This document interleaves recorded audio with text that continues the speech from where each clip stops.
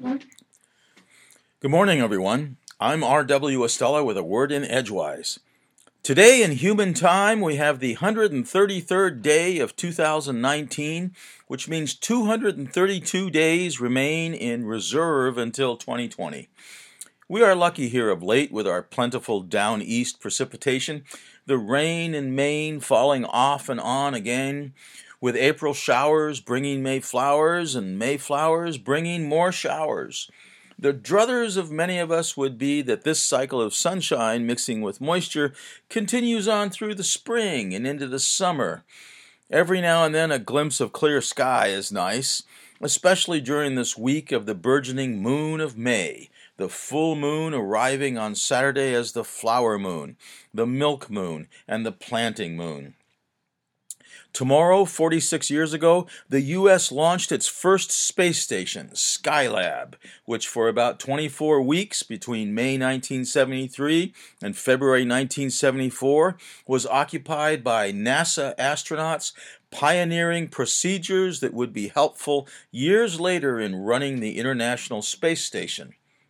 6 years after its launch, its orbit having gradually deteriorated, Skylab fell in variously sized pieces back to Earth, into the Indian Ocean and onto remote areas of Western Australia, among them the Shire of Esperance, which fined NASA $400 Australian for littering.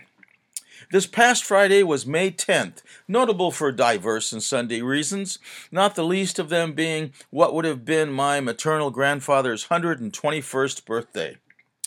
My Opa Emil was quite a guy, someone who in his late teens served in the cavalry of Kaiser Wilhelm during World War I, but like many World War I German veterans, would not actively participate in Hitler's Nazi movement. Although every middle-aged German male, regardless of physical condition, was required to become a member of the Nazi Party.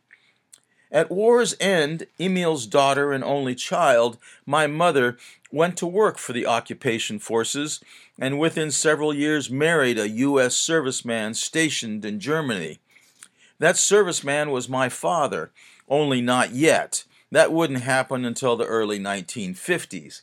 Meanwhile, my father and mother were filing all the necessary paperwork, allowing my grandfather Emil and grandmother Emma to immigrate to the U.S.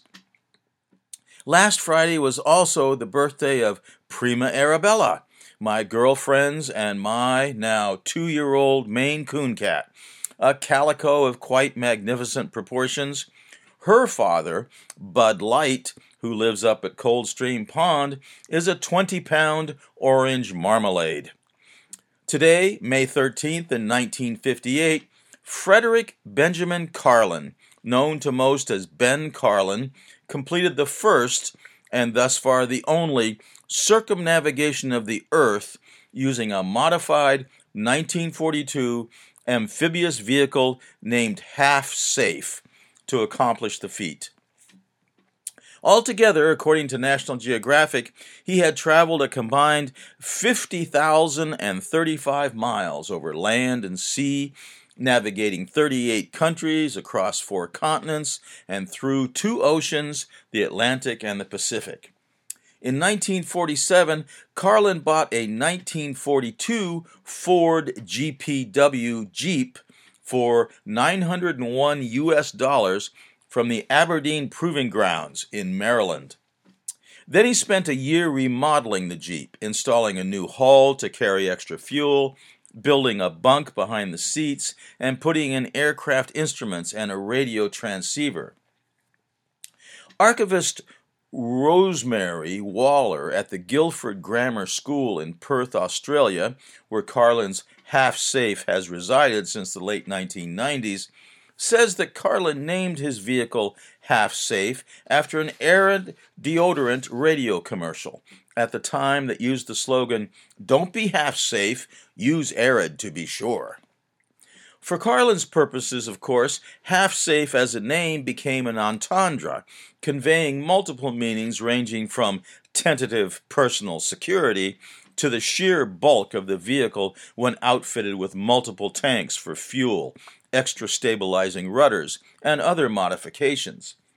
In 1953, so that he could raise money along the way, Carlin chronicled the first major leg of his journey in the book Half Safe Across the Atlantic in an Amphibious Jeep, which sold 32,000 copies over the next several years and was translated into Dutch, Norwegian, Swedish, Portuguese, and Japanese. Carlin was a do-it-yourself sort of fellow, necessary since Half Safe required constant maintenance and from time to time massive overhaul and rebuilding. For a long while, Carlin's first wife, Eleanor, an American Red Cross nurse originally from Boston, who Carlin had met at the end of World War II, shared in Carlin's adventure and was with him when they succeeded on their fifth attempt to cross the Atlantic from Halifax to the Azores. By 1956, however, Eleanor Carlin had had enough, and Carlin continued alone briefly until a new traveling partner, fellow Australian Barry Hanley, whom Carlin had met in Burma, joined on for about a year, replaced by journalist Boyer Lafayette de Menthe, who would last as long as Anchorage before flying home to Phoenix, Arizona, while Carlin continued to Seattle in 1957 and eventually back to Montreal on this date in 1958. And speaking of wonders, today is the birthday of Stevie Wonder, who was born blind and named Steveland Morris Hardaway in Saginaw, Michigan in 1950. By age 10, Stevie had mastered the piano, bongos, guitar, and harmonica. And at age 12, he was working at Motown, quickly making it to the top 40 with tunes such as I Was Made to Love Her, My Cherie Amour, and Uptight. Biographer Ed Morrow believes Stevie Wonder has been modest about his success, citing Stevie's remark, "How can you even think of being conceited with the universe as large as it is?" Today is also the birthday of Daphne du Maurier in 1907, of Joe Louis in 1914, and of Harvey Keitel in 1939. From Orono, Maine, I'm R.W. Estella with a word in Edgewise. Here's to a great day.